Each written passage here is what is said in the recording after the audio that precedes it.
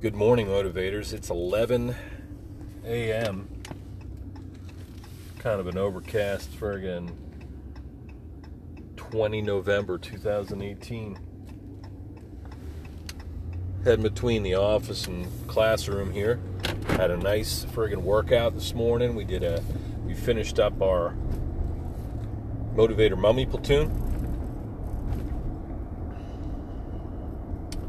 And we did a nice, I call it contributory PT. Big word that means essentially everybody adds something. So I start with an exercise, I pass it to you. We do it in Tabata format, so we've got some music. I lead an exercise and a stretch, and I pass it on to you. We went around twice. We did a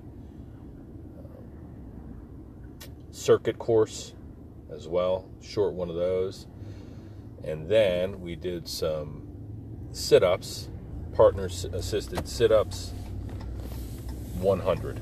So you do a set of 10, you switch, you go all the way to 100, cumulative, right? So I guess each person does 50. So yeah, we did that. And I went and kicked ass in a nice lecture this morning to my A&Pers on the autonomic nervous system and stress. The autonomic nervous system is a very important part of your nervous system that is kind of a balancing act or a teeter-totter act. On the one side, you've got the sympathetic nervous system, which is all about fight or flight. You know, like you gotta freaking get out of Dodge, you get attacked by a lion, you're in traffic, you're stressed out for an exam or work or whatever. That is the sympathetic nervous system. It jacks your heart rate up, gets your friggin' respiratory rate, your lungs pumping so they can get more oxygen, and it friggin' opens up your blood vessels so that you can pump maximum amounts of blood and oxygen and nutrients and all that stuff to the far reaches of your anatomy. Fight or flight, sympathetic. The parasympathetic is on the other side, and that's otherwise known as, by the phrase, rest and digest. So when you're chilling out, when you're having a meal, when you're sleeping, when you're having sex,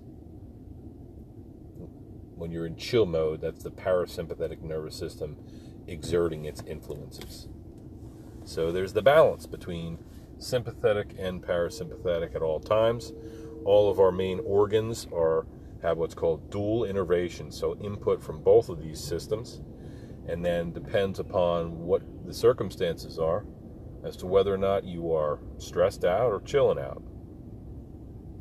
So it's very closely related to stress, the autonomic nervous system. And stress is something that we all feel. It's extreme stimuli. People think about the psychological stress, which is prevalent. It's the one that gets the most input. Man, I'm stressed out. Well, there's a variety of things that can be a stress. Exercise can be a stress. Gravity is a stress.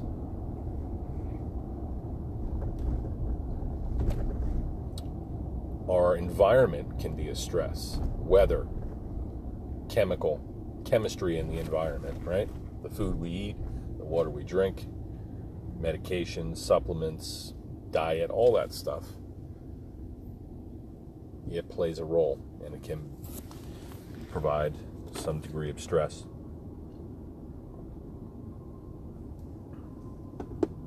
So the key is that stress isn't purely physical or psychological. It can be physical, chemical, physical, mental, emotional, of course. Hey, but I'm talking to a bunch of students who are all stressed out for exams and work and home and their future, their dreams and aspirations, their relationships. It's tough being a teenager, right? And a lot of these students are in their teens or early 20s. So their brains haven't fully made all the connections yet, and they're experiencing stress, and they imagine that once they get to their goal, once they become a nurse, well, then they won't be stressed anymore. Little do they know that a good part of their occupation is going to be dealing with stress, working with people who are stressed out themselves. And so we can take on that stress as providers. Certainly very familiar with that. I've been stressed out a lot lately. You get some of these stress hormones accumulated in your body. It's hard to just purge them as much as you want to be, shiny, happy people holding hands. Sometimes you're freaking miserable, pissed off, And so, stressed. I was thinking about it, and I was also on the way into class this morning. I was listening to my Alan Watts YouTube video called The Web. And he's very interesting, man. He's talking again about embroidery. I guess he passed around embroidery for people to handle. And anybody who's ever seen like a patch that's been embroidered on a jacket or a sweatshirt that is embroidered, if you look at the front, man, it just looks so beautiful and intricate detail and all that stuff. But if you look at the back, you're going to see that it's a mess. And there's probably some pattern that's back there, and which allows them to produce the image, I guess, like a template. I don't know how the process works, but I imagine a sewing machine going a million miles an hour along this pattern, and it leaves this beautiful writing on it or design or whatever. So the point he was trying to make was showing this this embroidery is that we all are kind of deceivers. We all are playing tricks.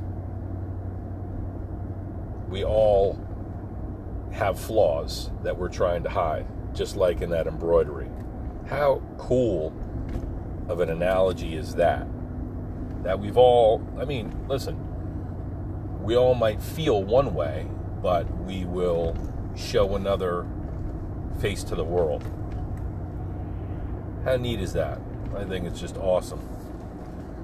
And so he goes on to talk about how, advertently or inadvertently, we are playing tricks on one another, only showing our best side. And that's, I guess, part of survival. But it's something that we all deal with, right? We might not feel, I'm not feeling it today. But you go to work and you do your best possible job. And despite your flaws that are on the other side, you shine. You look great. You present well. You do the job. And then, that's healthy. That's a healthy balance, having, the expectation that, yes, I have flaws. I might not show them to you because we're all in a competition and there's advantage to be had by appearing like a perfect and in control and in command. Just thought that was a really, really friggin' neat analogy, embroidery. Or look at any sort of carving is another one. Well, I carve wood with a chainsaw. Somebody will look at something that I do, let's say a bowl, something simple but elegant. They'll say, man, that's a beautiful bowl. I really love your woodwork. And I can look at any of my pieces and I can tell you, I know what I don't like about it. Or I can see a flaw. I can see the beauty in it too.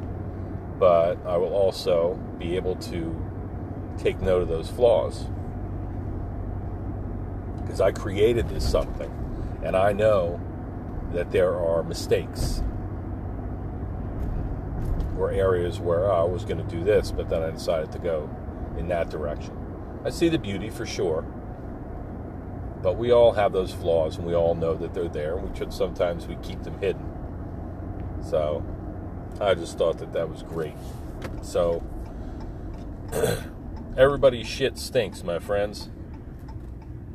Do our absolute best to put our best foot forward, put our face on, go out there and win the day to the degree that we're able. Keeping in mind that those little imperfections, they are part of the beauty. You know? Those little mistakes, they're part of the whole. They're part of us.